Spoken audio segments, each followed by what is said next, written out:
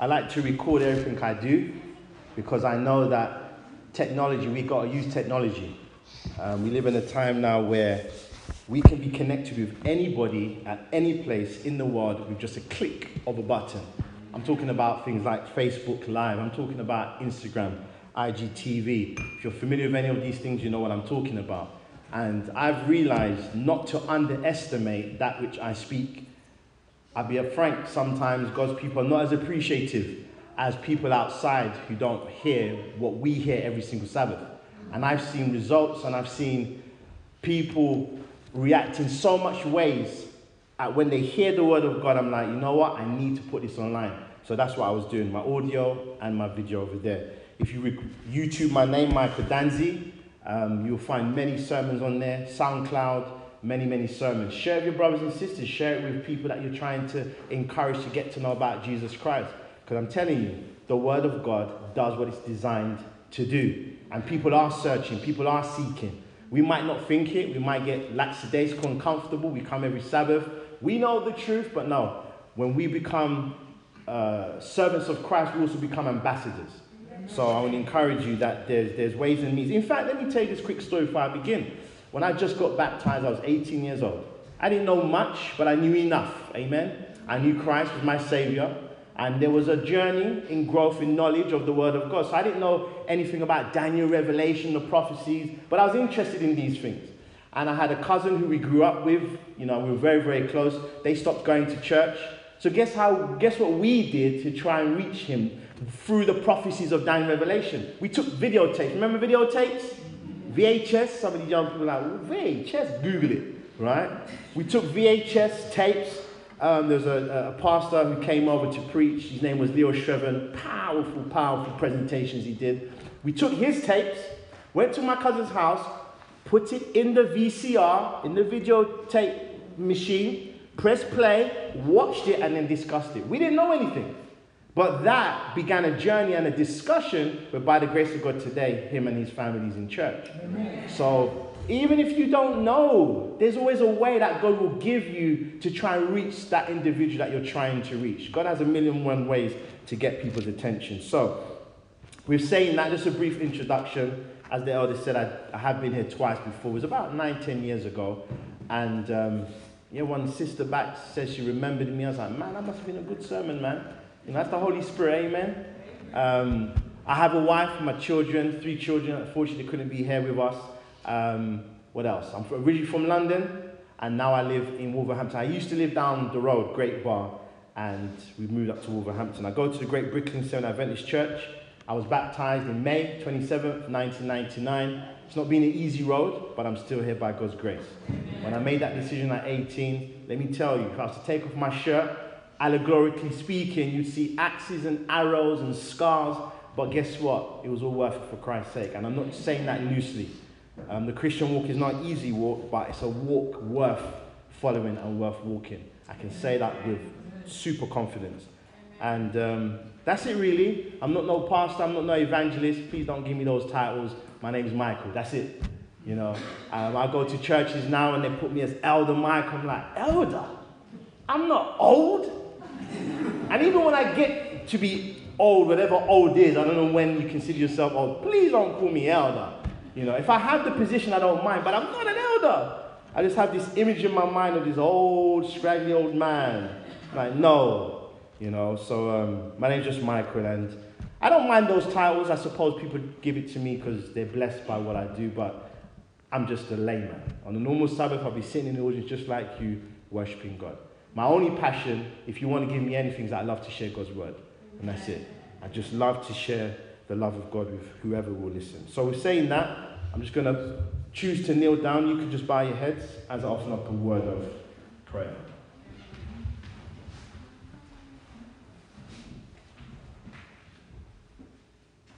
Father in heaven, this is not something that I've earned. This is a privilege you've given to me today. So Father, according to your promise in Luke 11 verse 13, where Jesus said, if I ask for the Holy Spirit, he will give it to me. So give me the Holy Spirit, that as he speaks through me, souls will be convicted and convinced that it's not a man who speaks, but it's Christ who speaks through me. Because, Father, I have no power to change anyone's heart. I have no power to convince anyone of what the truth is. That power lies with you. So, Father, do what you have promised to do, and that's to speak to us, to revive us, to encourage us, to answer questions that may be causing us trouble. Speak and do what you're good at, and that's to save souls from sin. This is my prayer in Jesus' name. Amen. Amen. I do see that you've grown, because last time I came, you was in that tiny little room just down there. So praise the Lord. Amen. Activity's been going on, amen. Tiny little huddle. It was good, nice family. You know, Bible study, Sabbath school could go on a little bit longer and stuff like that. So it's good that you've grown. God is working. Ephesians chapter 6 is the scripture reading I read. And this is the passage of scripture we're going to be focusing on. Ephesians chapter 6. The title of my sermon is called A Call of Duty, a Modern Warfare. A Call of Duty, Modern Warfare. And as we go through, you're going to see why I've decided to entitle this Call of Duty, Modern Warfare. Ephesians chapter 6, we're starting in verse 11. I'm not going to go through every single verse and break it down today. There's just too much to cover. But we will be focusing on the armor of God. Ephesians chapter 6, I'm reading from the Authorized Version. You can follow along in any version you have. Call of Duty, a Modern Warfare. Ephesians 6, verse 11. The Bible says this: put on the what? The whole armor of what? And it gives us the reason. Paul is the author of the book of Ephesians, and Paul under the Holy Spirit gives us the reason why we need to put on the whole armor of God. The verse continues and says this: that ye may be able to stand against the what? The wiles of who? The devil. Verse 12.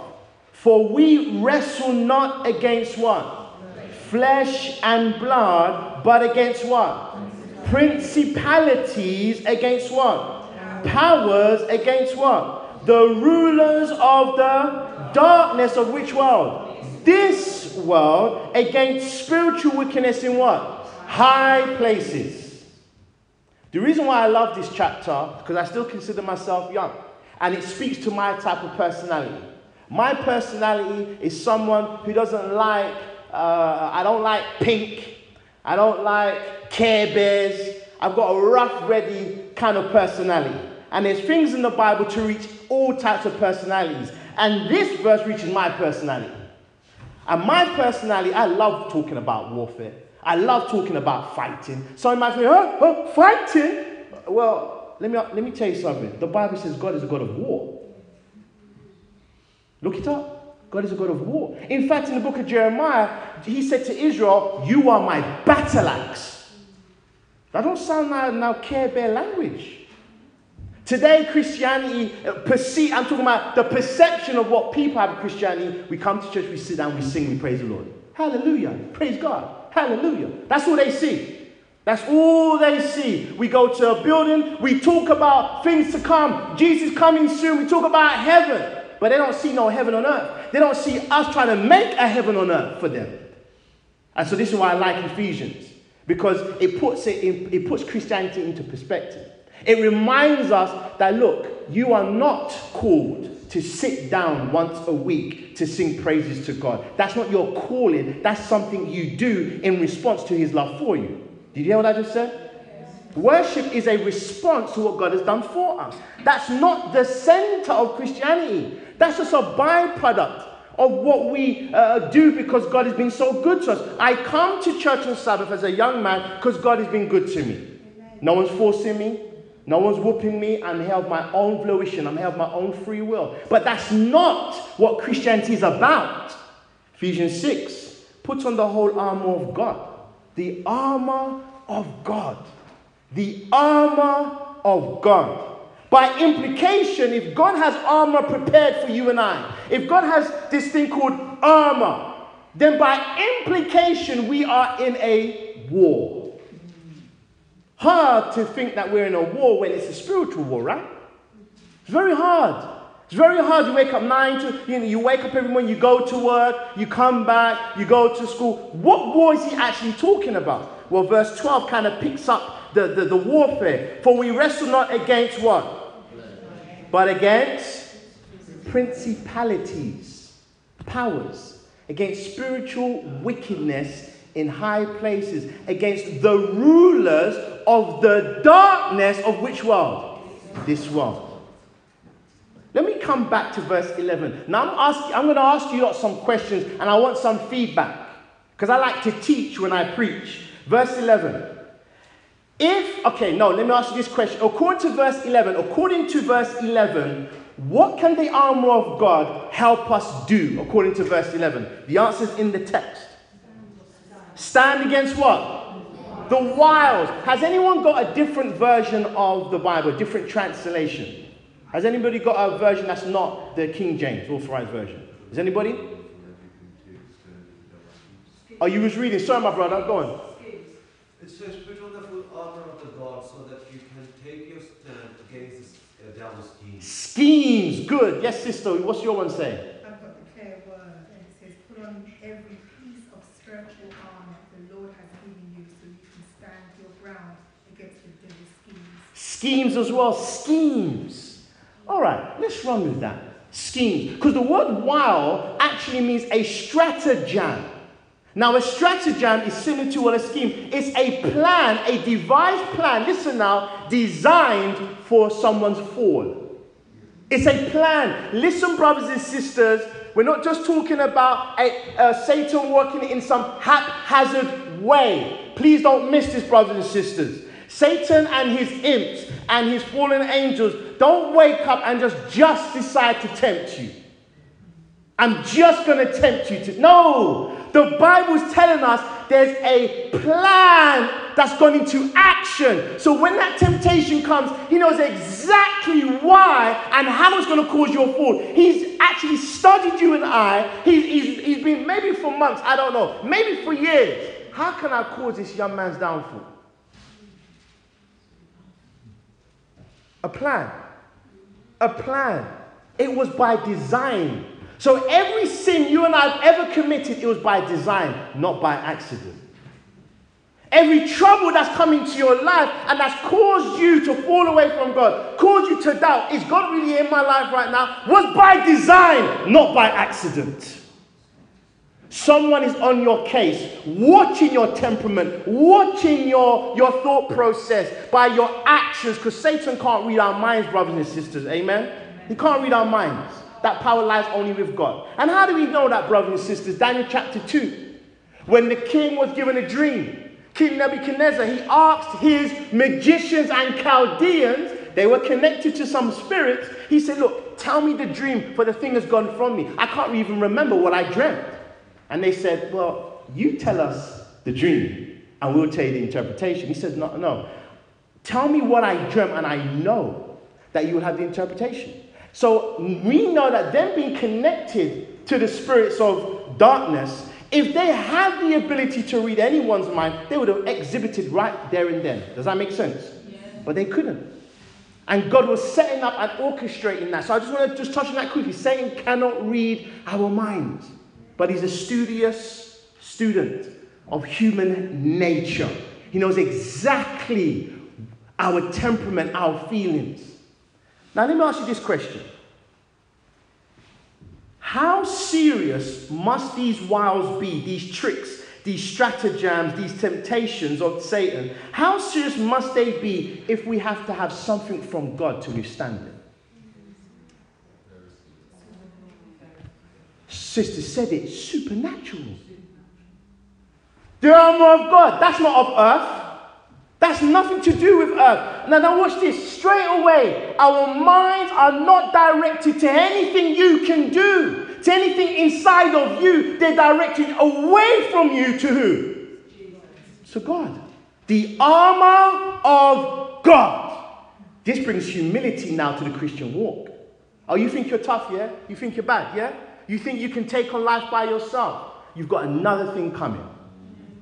I'm not saying that out of disrespect. I'm not saying that not being merciful. I'm saying it as a fact. Satan is a lie will make you and I believe I can take life. Life is like a left hook from Mike Tyson and an uppercut at the same time.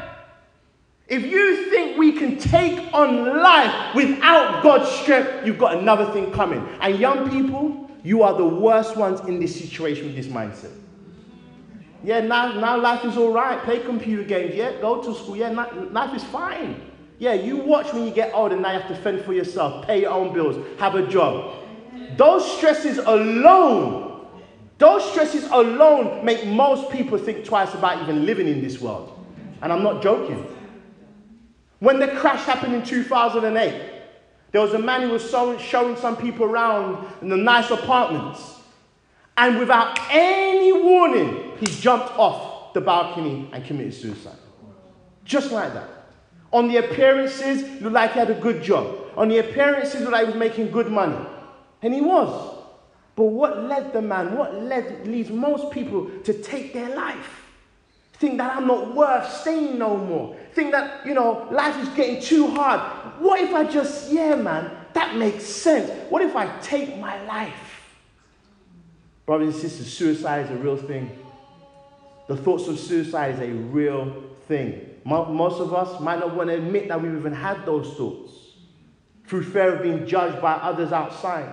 But let me tell you something. There's a God in heaven who understands. There's a God in heaven who can carry that burden. But before we get to the solution, let's really unpack this. The sister said supernatural temptation. It's supernatural. It's stronger than anything we can imagine.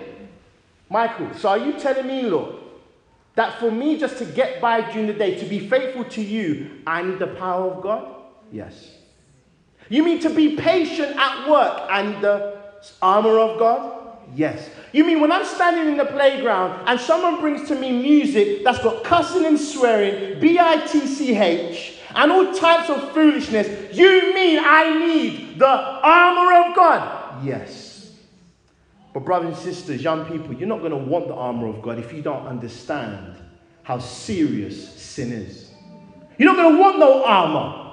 So if I said to you, let me ask you this question, brothers and sisters. How many of you, listen carefully, have not heard of drill music? Drill. Not heard of it. I need you to put up your hands. There's no embarrassment. Just put up your hands if you haven't. Right. Most haven't. Okay. Brothers and sisters, this is the #1 genre in this country. Did you know? Brothers and sisters, not one young person in this room and in the UK is listening to American hip-hop and rap anymore. It's drill. UK underground. I'm not going to call it gangster music, but let's just call it UK urban rap gangster music, the UK version. Never in my wildest dreams, and I think, I'm 37 now, that UK rap would supersede American hip-hop, the largest genre in the world. But UK children are not listening to that no more. They're listening to drill. You have grime, and out of grime came drill. Drill is more edgy, more ruthless, more harder, because all it talks about, drill was from the slang term from Chicago, taking a machine gun and going, brah, drill music. And hence, that's all that they talk about. Now, why am I bringing up that point? The sermon is called Call of Duty, a modern warfare. If we went to war right now, and yet your commander-in-chief said, here's the armory, and we all went into the armory, and we saw weapons from World War I, what would you think? Can't use them. We saw tanks from World War I, what would you think? You'd be like, yo, Commander-in-Chief, man, you're out of date. How are we going to fight our enemy today?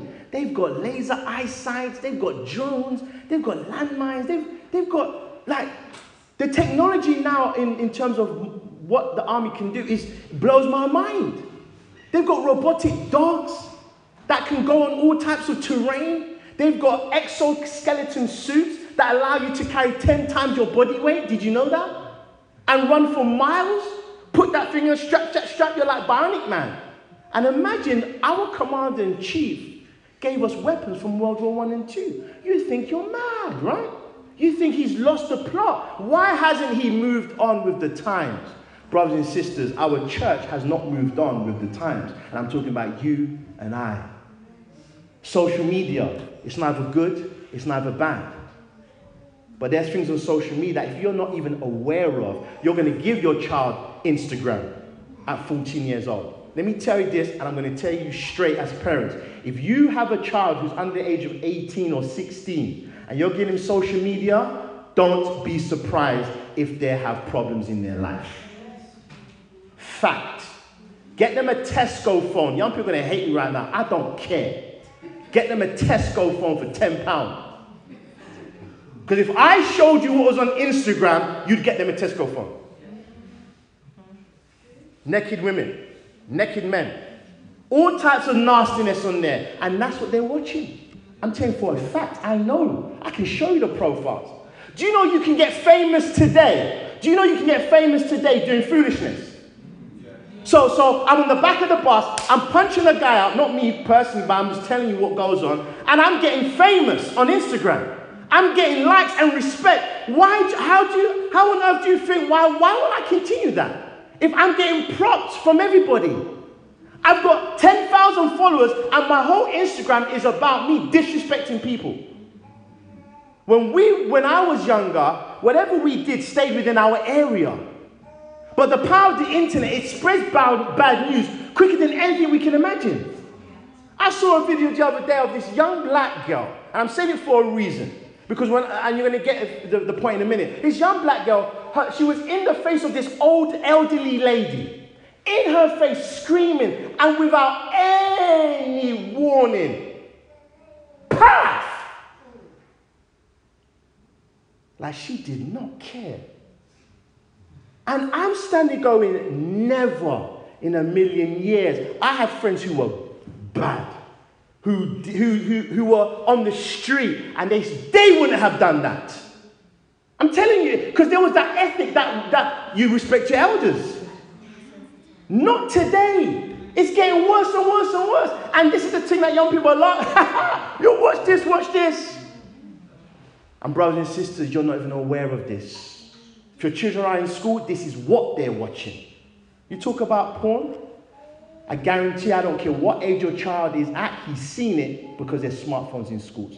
Fact. Your young boy knows what it is. Your young daughter knows what it is. They're being sent photos of naked ladies in the classroom. Fact, parents. Fact. But we don't know. And we're praying for them. Lord, what's happening to my son? Why is he showing disinterest in what I'm telling him? What is going on? His mind is being fed with stuff that you're not even aware of, that has more power than your 10-minute prayers. I don't care how you want to pray. You have to deal with the wiles of the devil. Do you understand practically what I'm talking about? The prayer is going to lead you to some wisdom and goes, what is the trap? Where's the trap in my son's life? Where is it? Why does he keep tripping up? Why is it young people have no interest in church no more? I tell you why. Grime and drill. 16-year-olds are earning 6 figures a month doing drill music. Filling out stadiums, bro. 16-year-olds making money. Why on earth? Why on earth are they going to come here and listen to us sing out of tune? Why? I'm going to close with why. I'm going to tell you why. Because even though we sing out of tune, even though church may be boring, why did I survive from 18 till now? I'm going to close with that. I'm going to tell you why. For we wrestle not against what? But against what? Against powers. Against the rulers of the what? The darkness of which world? Keep your fingers there, brothers and sisters. Keep your fingers there. John 8 verse 12. Keep your fingers there. There is a lot of darkness. I've spoken about a lot of darkness. That seems very, what's the word? Like there's no hope. Negative. But we're going to leave with some hope. John 8 verse 12. Look at this, brothers and sisters. John 8 verse 12. The rulers of the darkness of which world? This world. The rulers of the darkness of this world. Here is the hope, brothers and sisters. Here is the hope, young people. Verse 12. Then spake Jesus again unto them, saying, I am the what? I am the what? But that doesn't make any sense. We just read the rulers of the darkness of this world, but then it says Jesus is the what? The light of the world. How can he be the light of the world, but yet there be darkness at the same time? Because people have choice. People have a choice. Look what it says. The text gives us the answer. I am the light of what? He that what? Followeth me shall not walk in what? Oh my days. I'm going to start preaching now. Oh my days. He that followeth me shall not walk in darkness. Though there is spiritual wickedness in high places, though there are the rulers of the darkness of this world, who are they? Who rules the darkness of this world? Who rules the unbelief? Who rules all the sin that's going on in this world? Satan and his fallen angels. But he that followeth me shall not walk in darkness. That's where the power is. That's where the hope is. Amen. It's about you and I. It's about you. Who are you following today? Who has your mind? Who has your thoughts? Who have you given your heart to? Who have you invested your time to? Very simple pH test during the week, young people. What are you mostly looking at? What are you mostly talking about? That's the pH test. That's where your heart is. We know about business investments, right? Okay? The best business investment, let me give you one. If you give me £100, next month, you get £1,000. Who's not going to do that business investment? And it's guaranteed. And I've shown you I've done it for 2,000 people. Who would trust me?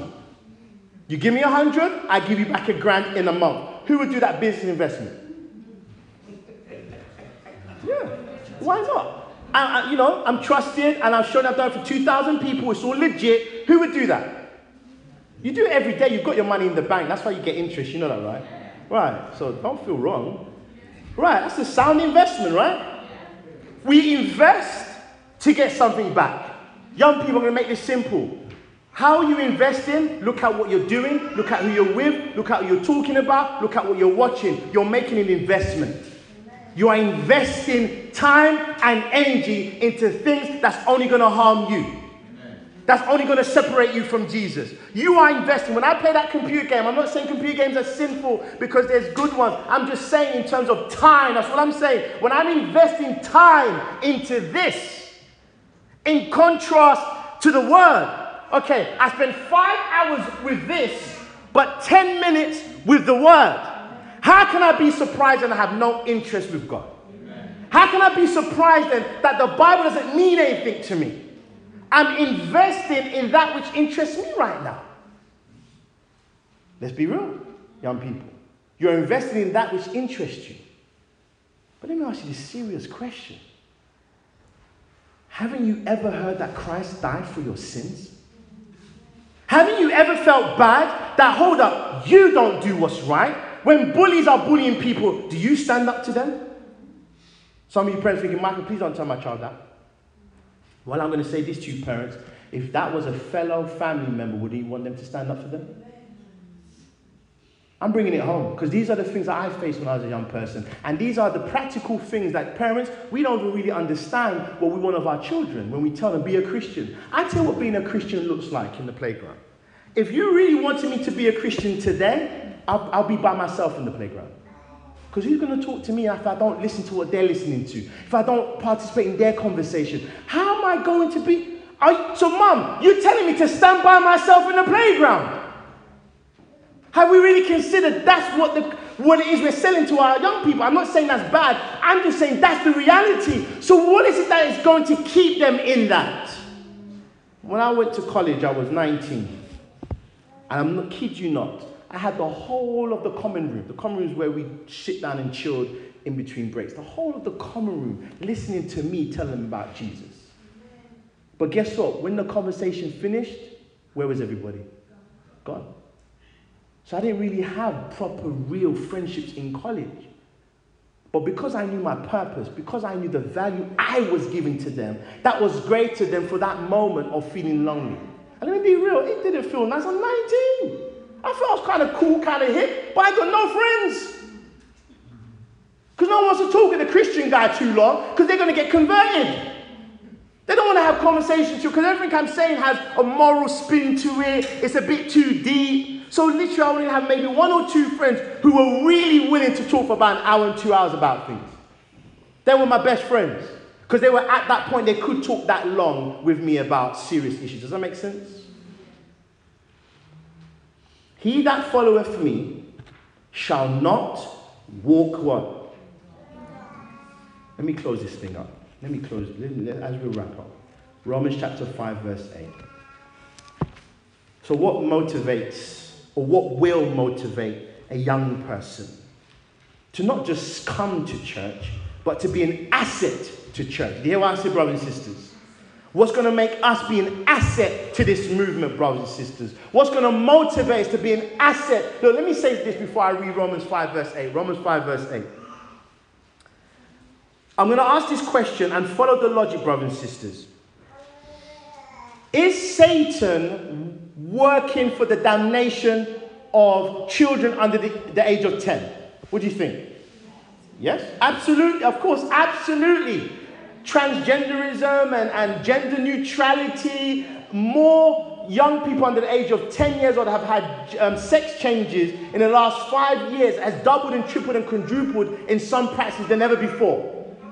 And we can't be ignorant to think that's not due to media and education and just the conversation he's been having in school, making him think, maybe this might be a good idea. All right? So let me ask this question. So we all agree Satan is working for the damnation of those who are under the age of 10. Yes? Watch this then. Follow the logic. If Satan himself and a third of the angels are working for the damnation of your 6-year-old, your 7-year-old, your 8-year-old, your 9-year-old, your 10-year-old, then what does he see in that young child that we don't see? What possibilities? I'm going to say it very slow. I'm going to shout and scream over this big. I want you to get this, parents. What does he see in my 9-year-old and 8-year-old that probably I don't fully realize? What does he see in their capacity that if they are committed to God, what they could do? Because he doesn't waste his time on useless material, just like God doesn't. He doesn't waste his time. Maybe it's because this text and many other verses in the Bible, he that followeth me shall not walk in darkness. Power! That's power! That's power! There are young people right now, there are young children, and we have to grasp this mindset so that we can, I'm going to say something revolutionary, it might not take place overnight, I'm just going to throw it out there. We need to change our services to cater for that. Because brothers and sisters, we're losing our young people just because of the service alone. Not because we're not preaching truth. Hear me very carefully. Everything we say every single Sabbath in the general sense is truth, is Bible. But the format and the way we're doing things needs to change so that we meet their minds and their questions and their problems, because they're dealing with things you and I are not dealing with. They're just not. We need to become familiar with the wiles and temptations they're going through, discuss it, reason, and spend time on it, and give them the assurance that this is family. You can say anything and we will guide you aright. If they can't discuss things in here, they're going to discuss it with someone out there. Fact, they're going to discuss with their brethren then. If we can't discuss PORN, if we can't discuss it before marriage in a real way, but direct them to the word of God, direct them to what God has in store for their life. If we can't direct them, then where are they going to go? Someone's already teaching them already, whether we like it or not. Associates, media, school. We have to be intentional as a church body, brothers and sisters. Call of duty and modern warfare. Things have changed. The devil has upped his ante. Romans 5 verse 8. Let's wrap this up now. Romans 5 verse 8. Here is the power. Here is the motivator. Here is what convinces me, convinces young person, old person, whoever you are, whoever we are. Here is the convincing factor to stand up for God. Here's the convincing factor to stay in this movement. Here is the convincing factor to give your life to Jesus.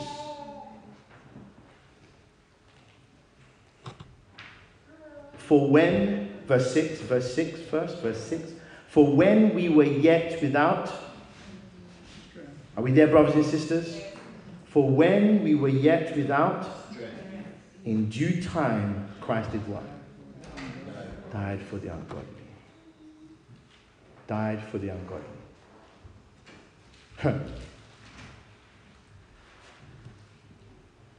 When I was ungodly, that's when Christ chose to show his love.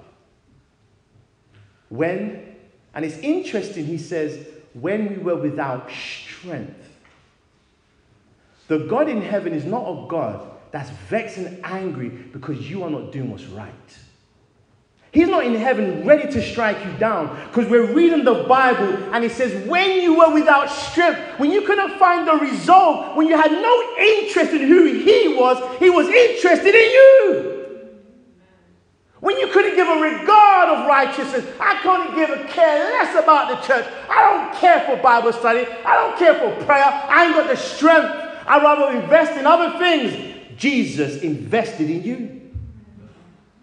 Put that investment down. I'm investing not $1 billion, not $1 trillion, not $1 quadrillion, not a Google. I'm investing my life for you. That's worth an investment. Even though I'm not getting returns. Is anybody with me? Even though I'm not getting returns. How many of you are not doing anything for the Lord? You're not doing nothing for him. God has invested in you and you're not giving nothing back. Talking to the adults now.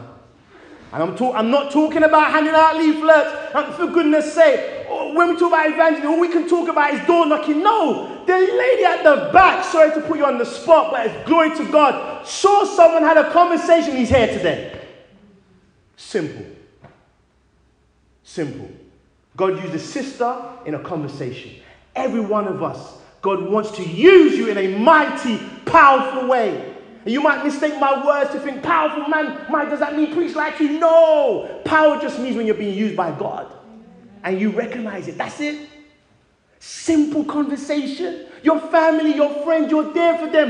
This is power. This is what God is looking for. Influence. God invested in us, and yet there's no returns. How angry would you feel if I guaranteed you a return of the £1,000, going back to my analogy, and you didn't get the money back? You'd be upset. Vexed, someone said, rightly so, because I gave you my word. And yet Jesus invested his life into us, invested all the resources of heaven in a gift called Jesus Christ. Saw you sinning, saw you backsliding. You don't read your Bible, you don't pray enough, but I don't care. God don't care for that. I'm still making the investment because you're worth it. What does he see then? What does he see? What does he see in you and I? Let me tell you what he sees. That's all right. I'm recording the audio. Thank you. Probably the battery. What does he see in us? Listen carefully, brothers and sisters. He sees the possibilities of what you and I can become. He sees past our sin and our weakness. He sees past your issue. He sees past your neglect. He sees past your I don't want to follow God. He sees what you can become with him. I grew up in church. Faithfully going to church every single day. Every single Sabbath, sorry. I grew up in church. Had a sincere belief in God. But I did not know who Jesus was. I believe the commandments made sense to keep, but I did not know who Jesus was. Didn't have any kind of relation with him, but I was a sincere young man. And then it came to the point, and this is what happens to so many Adventist young people. I feel so sorry for us. We sincerely believe. We know what the standard of righteousness is, the law of God. You shouldn't do this, you shouldn't do that, you shouldn't do this, you shouldn't do that. But no power to do it. There's no love. There's no love at all. It's all out of obligation and fear. I don't want to go to hell. Some of you are not going to get what I'm saying because you didn't grow up in church. But Adventists, listen carefully. Young people. Out of duty. I shouldn't drink. I shouldn't smoke. I shouldn't do this. But guess where your heart really is with those things? I'm not preaching to everybody now. I'm only preaching to those it's going to make sense to. So don't get offended because this is a fact. I'm in church on Sabbath, but I want to be in the cinema. I'm in church on Sabbath and I want to be with my brethren, but I can't because it's wrong. It's wrong. Shouldn't do it. That was my only motivation. Let me tell you, that person, when sin really presents itself, falls like nothing. Falls like nothing. Came to the point, college, 16, I went to a boys' school, so particular temptations weren't there at my boys' school, if you know what I mean. Only when I turned 16, the horizons were open, if you know what I mean. And mistakes were made. Fell flat on my face, but I thank God for it. You think, man, how can you thank God for falling? Yeah, because it showed me the truth. It showed me what I really was. Because young people, you don't even realize it, but if you grow up in church, you got pride. You think you're okay. You don't smoke, you don't drink. So I can play with the devil and listen to drill. I can listen to that foolishness, disrespect humanity. I can listen to this. I can watch that because I don't smoke, I don't drink. I'm never going to do those things, yeah? Do you know how many other people I've heard say that? Do you know my generation, good Adventist young people, then join gangs? How did that happen? You don't think that had some influence? Associates. You don't think that happened? And when I fell flat on my face and started to do the things I was taught not to do, oh man, the shame. But I thank God for it. Because it showed me who I really was. It showed me my need. Now the question came to my mind. I'll never forget it. I was asking God, what does it mean to be a Christian? Not only am I falling, I'm now starting to love this thing. No, I'm not just falling no more, brothers and sisters. I got to the place where now I'm loving this sin and I'm thinking about it. I want to do it all the time. I just want this thing. But let me tell you, sin is deceitful. It's deceitful. Because you go and do it, and when you're finished, you're still left barren as before. You're still left empty as before. You're still left, and there's a time that the Bible says, the lust of this world fadeth away. 1 John 2 verse 17. It just fades away after a while. The club don't sound like it's doing anything no more. It loses its interest. Our hearts are made for one thing and one thing alone. Eternity. That's why there's nothing on this world that can satisfy you. No money, no women, no pleasure. There's nothing. And you can go and try it. And some of you are still after this sermon. You may want to try it. I'm hoping that sermon makes you go, by faith, I don't need to go down that road to appreciate God. No. I don't need to. Because you might not come back. Young people, listen to me. You might not come back. You might end up in things you regret. You might end up 6 feet under. There was a young boy in my class. I'm not going to mention his name. Talented artist. We used to go to art club every day. Stayed till about 5, 6 o'clock till it was dark. I spoke to another friend of mine. We met, catch up. Hey, how's so-and-so? How's so-and-so from school? How's so-and-so? And this boy's name came up. And he said to me, you didn't hear about, let's just call him Robert. You didn't hear about Robert? I said, what do you mean? Life imprisonment for killing his girlfriend, the mother of his children. That hit me. Bam! That hit me hard. There's no way that my friend was thinking those things when we were in class. There's no way he ever thought 15 years, 20 years later, he would come to a point in a fit of rage, stab up his girlfriend. If I told you his name, you can Google it, and his face is right there on that BBC News article, and I wept. Because what it told me was this: what did God save you from? You know that text where it says, love covereth a multitude of sins? I'm not saying I would have become a murderer, but the point is I don't know, and I don't want to know. I don't want to know what would I have got into if I didn't accept Christ at 18 years old. What would I have got into? Do you really think, and that's the thing, the devil, the scheme, the wiles, the plan, he's not looking, just don't stop coming to church. Just bun your weed, just smoke your weed. Just go to the club. You think the devil just wants you to just go to... No, he wants to kill you and take you out. Amen. He's literally thinking... And brothers and sisters, please work with me. You know right now someone in your life who was, like we're innocent, we're children, and then you've been trying to appeal to them for years. And now they're in worse situation than they were 10 years ago.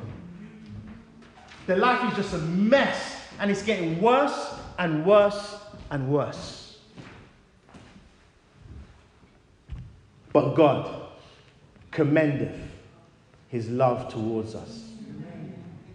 In that while we yet sinners, Christ died for us.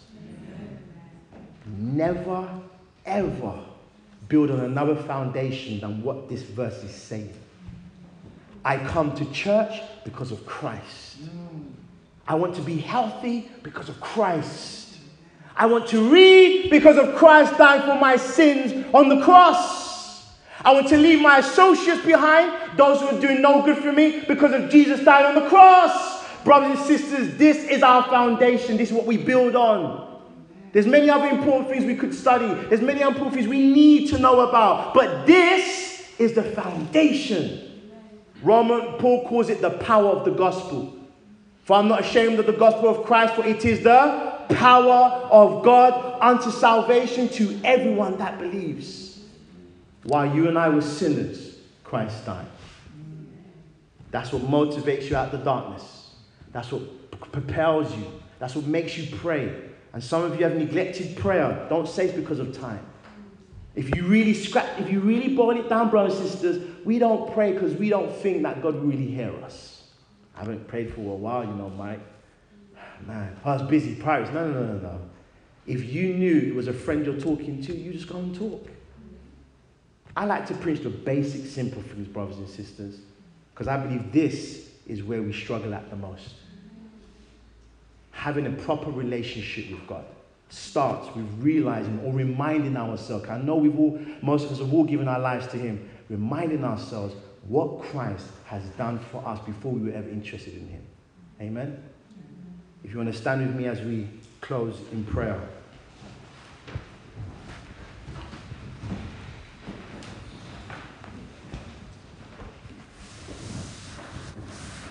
My appeal is going to be you pray what you desire Jesus to do in your life. That's my appeal to you. That's my appeal. Don't let these words fall on deaf ears, especially the younger ones in the congregation. Don't let these words fall on deaf ears. It's no joke. The devil wants your life. If I had more time, I could tell you so much more things, but I don't want to use fear to motivate you. Yes, we have to speak on reality, but the love of God is good enough. If he loves you, respond. If he loves you, respond. And this is your opportunity now to pray to him in a sincere way that you've probably never done before. So let us pray. Father in heaven, it's not easy preaching your word. So Father, make sense of what I've said. Make it applicable to each heart and every heart. Especially the younger minds. They don't see that they're the lifeblood of this movement. And that's why our church is dying. Because we're hemorrhaging young people, which is the blood of a movement. The older ones can only do what they can do. You don't call them to be as zealous because of age. You call the life of the church, the young ones with the creativity, the strength and the power to do many things. But Father, all of these talents are nothing without Christ. And Satan wants us too. He wants our talent used for his kingdom. He wants our energies used for him. And I pray that your spirit really, really has touched their hearts. That as I'm praying, they're praying sincerely to you for something to change in their lives. That they've been moved to realize that what that conviction was in their heart was God speaking to them. And to take note of your voice. And for the rest of us, Father, I pray as this church, I've seen it has grown since the last time I came. Please help them and strengthen them. Every church has challenges because Satan hates us. So I'm not going to say that it doesn't matter whether we're perfect or not. The issue is, how do we resolve those challenges? Because the fact that this church has grown means that you are still working in an imperfect people. Hallelujah, Lord. That you choose to work in imperfect vessels. But that's the journey, Father. But Father, please continue to be with this congregation. Be very individual. And I pray that this word has touched our hearts to make decisions for you. Whatever that may be. Whatever sins need to be confessed. Whatever resolutions need to be made. Whatever reconciliations with others. Whatever needs to be done. To put a smile on your face. Let it be done. But most importantly, I thank you for your love for us. Thank you for your patience. Thank you for your long suffering and your kindness. Move our hearts, Father, to move for you. It's not a wasted investment that you died for me. And I pray we can say the same in confidence, that it's not a wasted investment. So Father in heaven, we thank you for forgiving. We thank you for cleansing. We thank you for rejuvenating. We thank you for motivating and reviving. Keep these positive words on our mind, that if God be for us, who can be against us? In Jesus' name we pray. Amen.